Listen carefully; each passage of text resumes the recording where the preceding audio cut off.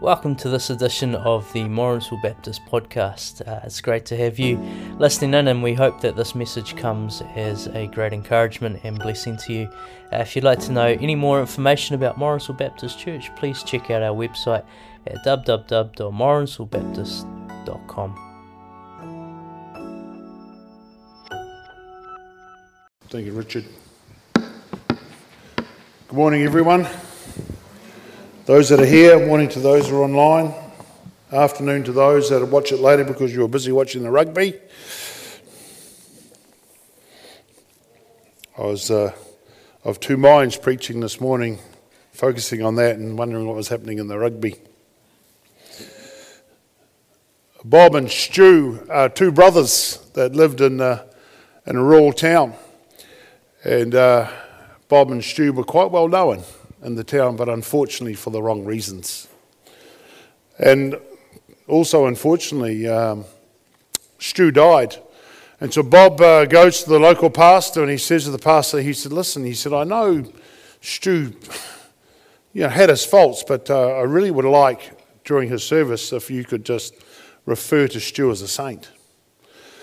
And so the pastor says, well, sorry, Bob, but we all know he was a drunk, we all know he was a womanizer, we all knew that he was violent, and it would be incredibly hypocritical of me to refer to him as a saint. And so Bob said to the pastor, well, pastor, he said, there's a sizable donation coming your way if you do. And he said, I would really dislike to see anything bad happen to the church. So the pastor considered this for a moment and he goes, okay, Bob, I'll do that. So the day comes at the funeral and the pastor's up the front and he's speaking. He goes, now, he said, we all here know that Stu was a drunk, and we all know that he was a womanizer. We all know that he was particularly violent, but he said, compared to Bob, he was a saint. And so I want to expand on Matthew 15 as we continue in our series in Matthew, and my topic is heart health and soul condition. So I want us to examine our hearts and just see with those things whether the things that we do penetrate into our soul. So if you just either have your Bibles or listen to me, I'll read, and I'm just going to do the first 11 verses. There's about 4 sermons in chapter 15, so I'll just deal with the first part of it. Then the scribes and Pharisees who were from Jerusalem came to Jesus saying, why do your disciples transgress the traditions of the elders? For they do not wash their hands when they eat bread. He answered and said to them, why do you also transgress the commandments of God because of your traditions? For God commanded, saying, honor your father and your mother, and he who curses father or mother, let him be put to death. But you say, whatever says to his father or mother, whatever profit you might have received from me as a gift to God, then he need not honor his father or mother. Thus you have made your commandments of God of no effect by your traditions. Hypocrites! Well did Isaiah prophesy about you, saying, and here's a stark warning, these people draw near to me with their mouth and honor me with their lips, but their heart is far from me, and in vain they worship me, teaching as doctrines the commandments of men. When he had called the multitudes to himself, he said to them, hear and understand. What goes into the mouth defiles a man, but what comes out of his mouth, not what goes into the mouth defiles a man, but what comes out of the mouth, this defiles a man. God bless his word. So just to quickly, briefly sum that up, we've got the scribes and the Pharisees who have come all the way from Jerusalem. They'd brought the big guns in to sort them out, and they'd come from Jerusalem and they were saying that, why aren't you and the disciples following the commandments that we have about washing of hands? And so Jesus says to them, well, why have you decided that if you're giving money towards kingdom's causes, that's money you don't have to give to look after your mum and dad? That's a very simple version of what was going on here. But the interesting thing about these 11 verses is there's some very clear warnings in there for us. The warnings that I see when I read that is God telling us we need to keep His commandments. He's also telling us that you need to honour Him with your heart and not your lips. It needs to be more than lip service. It also tells us and warns us not to worship Him in vain. It also tells us that it's not what goes through the lips that is the problem. Well, it is a problem for me sometimes, but He's saying what goes through the lips is not a problem, but what comes out of the lips is from the heart. So what we say is a reflection of what's in our heart. And the other warning I take from this is, although there may be many living around us who live in a similar way, be careful that you're not just the blind being led by the blind, and that those people will end up in a ditch and separated from God. So we have these stark warnings that have come in relation to looking at the scribes and the Pharisees. Now, before we cast the scribes and the Pharisees under the bus, which we are very often tempted to do. As soon as we heard Pharisees, Sadducees, scribe, we go, bad, bad, bad. Throw them on the bus. Before we do that, what virtues did the Pharisees pursue that many of us pursue today? Where's the similarities? What were the Pharisees and the scribes pursuing? There's a number of them that I believe relate to us. They were pursuing wealth and money. That's one thing in my study of the Pharisees that they were in pursuit of. Reputation was very important to them. They were certainly looking for the better things of life. They wanted to enjoy life and the things that it offered. They certainly wanted to be healthy so they could enjoy those things. They were clearly concerned about their appearance. They spent a lot of time on making sure that they presented themselves well, particularly in the way they dressed and performed. They were very educated.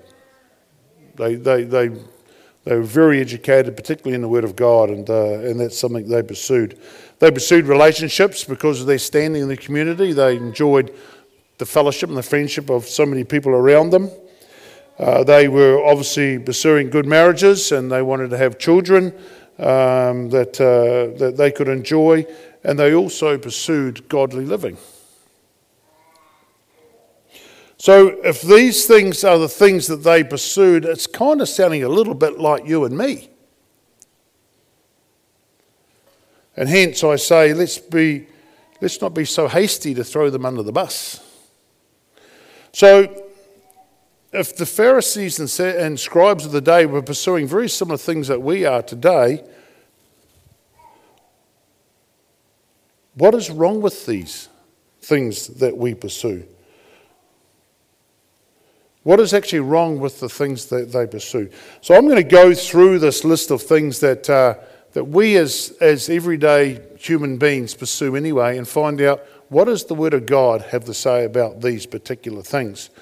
And I want you, as I read these verses, and I want you to listen to them carefully, because it's not me talking, it's God Himself talking to you. Unfortunately, I lack a lot of wisdom. But when it comes to the Word of God, it lacks nothing. So I want you to listen to these verses and just see what God wants to tell you about these things. So the first one we're going to look at is wealth and money. In 1 Timothy 6, verse 17 to 19, it says, "Teach those who are rich in this world not to be proud and not to trust in their money, which is so unreliable. Their trust should be in God, who richly gives us all we need for our enjoyment. Tell them to use their money to do good. They should be rich in good works and generous to those in need, always being ready to share with others. By doing this, they will be storing up their treasure as a good foundation for the future, so they may experience true life." Now you may be sitting here or at home thinking, I'm not wealthy, but I've got bad news for you. In the context of our world, if you live in New Zealand and you've got a roof over your head, you are amongst the wealthy. So it does apply to us. Reputation. A good reputation is important. Proverbs 22 verse 1 says, choose a good reputation over great riches. Being held in high esteem is better than silver and gold. What does the Word of God say about enjoyment, the enjoyment of life? Ecclesiastes 2:24, so I decided there is nothing better than to enjoy food and drink and to find satisfaction in work. Then I realized that these pleasures are from the hand of God. For who can eat and enjoy anything apart from him? God gives wisdom, knowledge, and joy to those who please him. This is meaningless and is like chasing the wind. If God's not in it, you're not going to enjoy it. And we see that so often in our world today. We look at people in a worldly context that seem to have everything, and yet they're not happy. You know why? Because God's not in it. What does the Bible tell us about health? Proverbs 3 verses 7 and 8 says, don't be impressed with your own wisdom. Instead, fear the Lord and turn away from evil. Then you will have healing for your body and strength for your bones.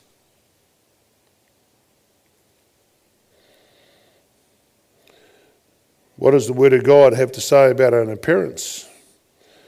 An appearance is something that's important to us. I'm not too sure why God didn't bless me more in that department, but I'm just very pleased what he didn't give to me, he gave to my wife Lynn. Psalms 139:14 says, thank you for making me so wonderfully complex. Your workmanship is marvellous. How well I know it. What does God have to tell us about our education? Proverbs 16:16 says, how much better to get wisdom than gold, and good judgment than silver. Again, we see this theme coming through these things that God wants us to help us to be better Christians and enjoy our life. And we see this common theme that there's so many things that are more important than money. So many things that are more important than money. We'll come to that later. What about our relationships? What does the Bible have to tell us about our relationships? 1 Peter 4:7 and 8 says, the end of the world is coming soon. Therefore be earnest and disciplined in your prayers. Most important of all, continue to show deep love for each other, for love covers a multitude of sins.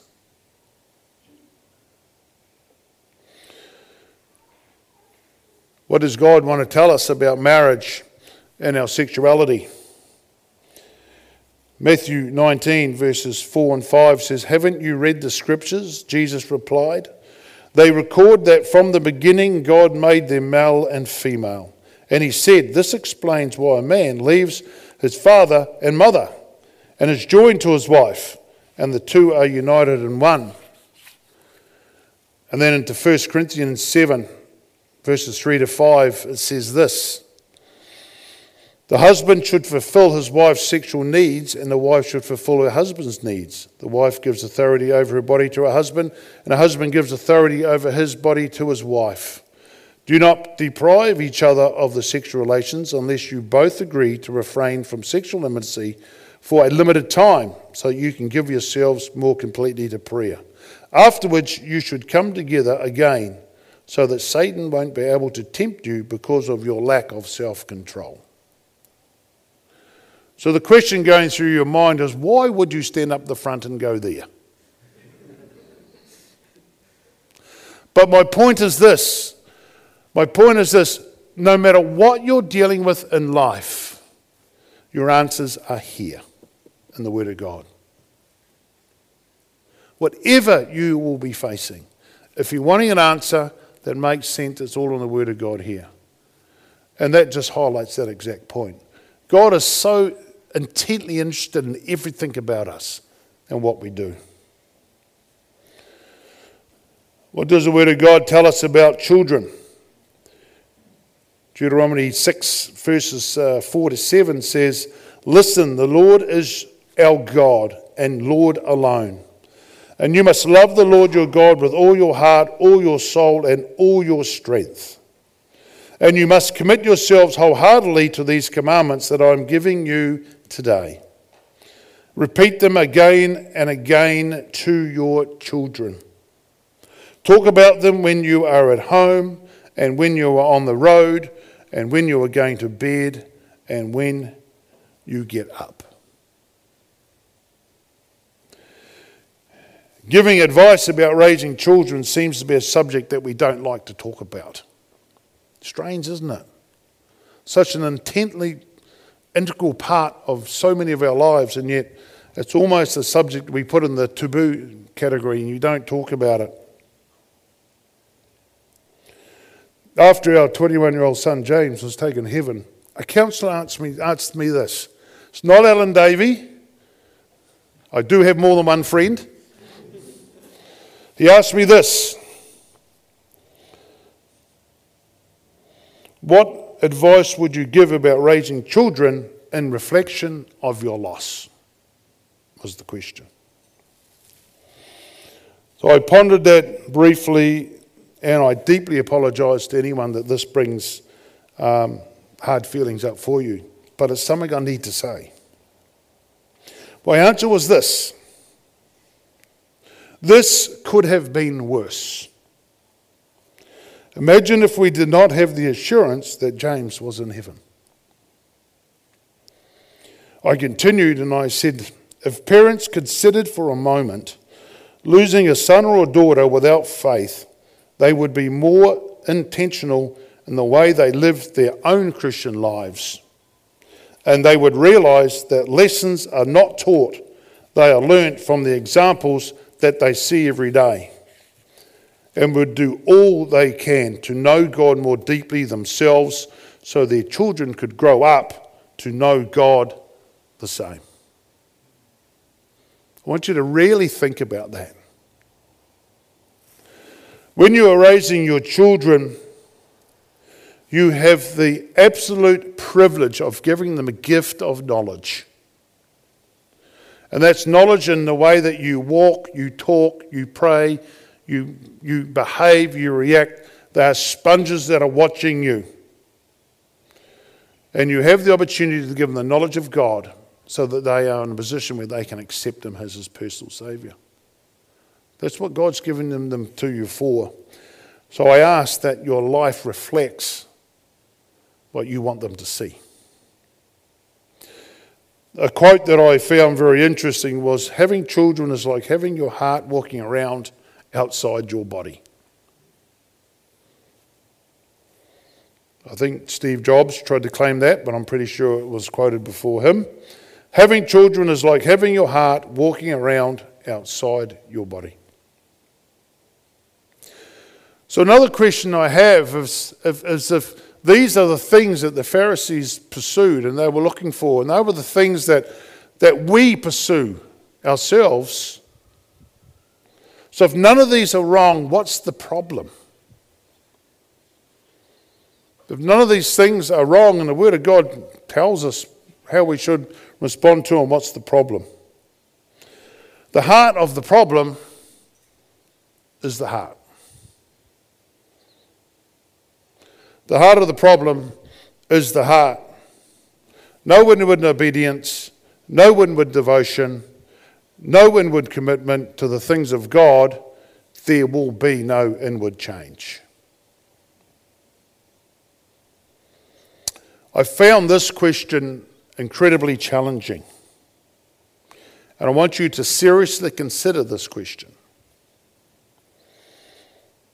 When we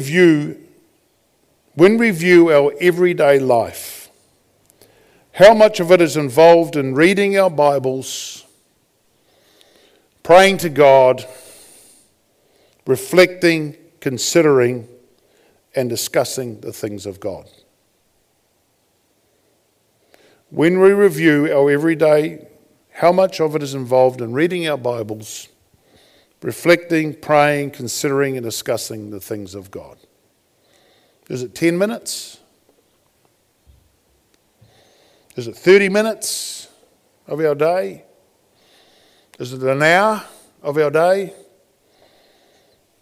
Is it 2? What would it be for you?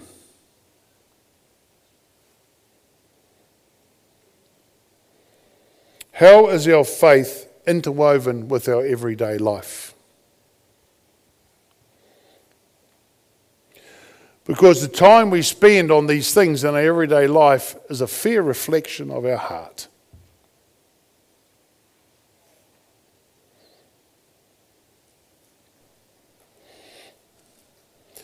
When we continue in Matthew 15, we continue to hear about Jesus' healing of a demon-possessed girl. And one thing that's caught my attention lately, and it's something we discussed at study on Tuesday night, was so often when we read in the Bible about the miracles of Jesus, he's casting out demons. Have you ever noticed that? On so many accounts. And I think what it highlights to us is that we are in a spiritual battle every day. In every moment of every day, there is a force of good and a force of evil working in against each other. And whether we believe it or not, the reality is this is our everyday. This is what we're dealing with. But obviously spiritual warfare is a whole nother sermon. But it's something that we need to be more aware of than we already are.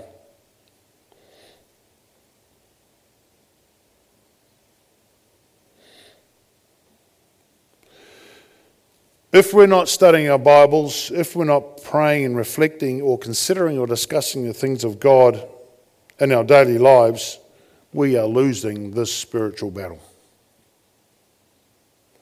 I'll say it again. If we are not reading our Bibles, praying, reflecting, considering and discussing the things of God in our daily lives, we are losing the spiritual battle. Proverbs 4 verse 20. And listen to what God has to say. My child, pay attention to what I say. Listen carefully to my words. Don't lose sight of them. Let them penetrate deep into your heart. For they bring life to those who find them and healing to their whole body. Guard your heart above all else, for it determines the course of your life. Avoid all perverse talk. Stay away from corrupt speech. Look straight ahead and fix your eyes on what lies before you. Mark out a straight path for your feet. Stay on the safe path. Don't get sidetracked. Keep your feet from following evil. Let's be completely honest with ourselves. Where is our heart really? Let us self-examine this morning where our heart is. We can fool others and we can even fool ourselves, but we certainly cannot fool God. Romans 11 verse 33 says, "Oh, how great are God's riches and wisdom and knowledge. How impossible it is for us to understand his decisions and his ways. For who can know the Lord's thoughts? Who can knows enough even to give him advice? And who has given him so much that he needs to pay it back? For everything comes from him and exists by his power and is intended for his glory. All glory to him forever. Amen." And then we continue into chapter 12, and it says, "And so, dear brothers and sisters, I plead with you to give your bodies to God because of all he has done for you. Let them be a living and holy sacrifice, the kind he will find acceptable. This is truly the way to worship him. Don't copy the behaviours and customs of this world, but let God transform you into a new person by changing the way you think. Then you will learn to know God's will for you, which is good and pleasing and perfect." I know this morning I've quoted a lot of scripture.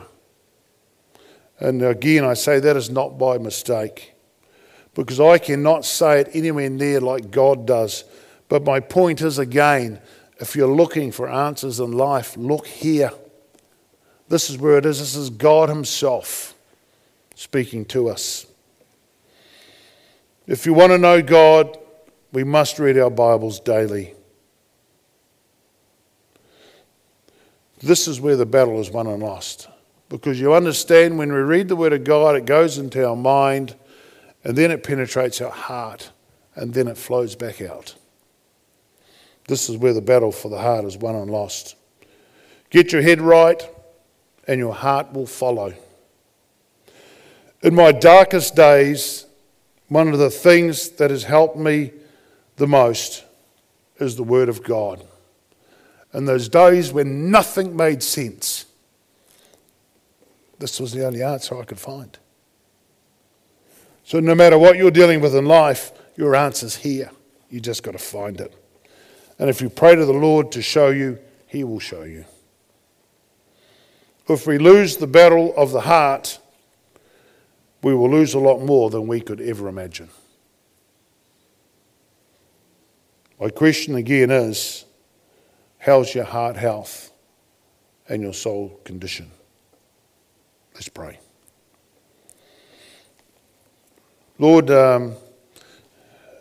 we thank you that you are so intently interested in each one of us, that you know everything about us. Your word tells us that you knew us before we were even conceived. Lord, we thank you that you love us this much. But Lord, we just really need to examine our hearts before you. We know that you have a life and a plan for us, and yet we stray from it because we do not want to follow your plan. Lord, we thank you that as we go through the trials of life, that the Word of God has every answer that we would need. Lord, I pray that each one of us would examine ourselves and get to that place where we would search your scriptures and hear from you, that these things will penetrate our mind, change our hearts, and through that will change our actions. Lord, for any of those of us that have been deeply challenged, we ask that you not let us sit comfortable until we see change. Help us to do the things we need to do, to know and love you better. So Lord, we give you thanks and praise because we love you. In Jesus' name, amen.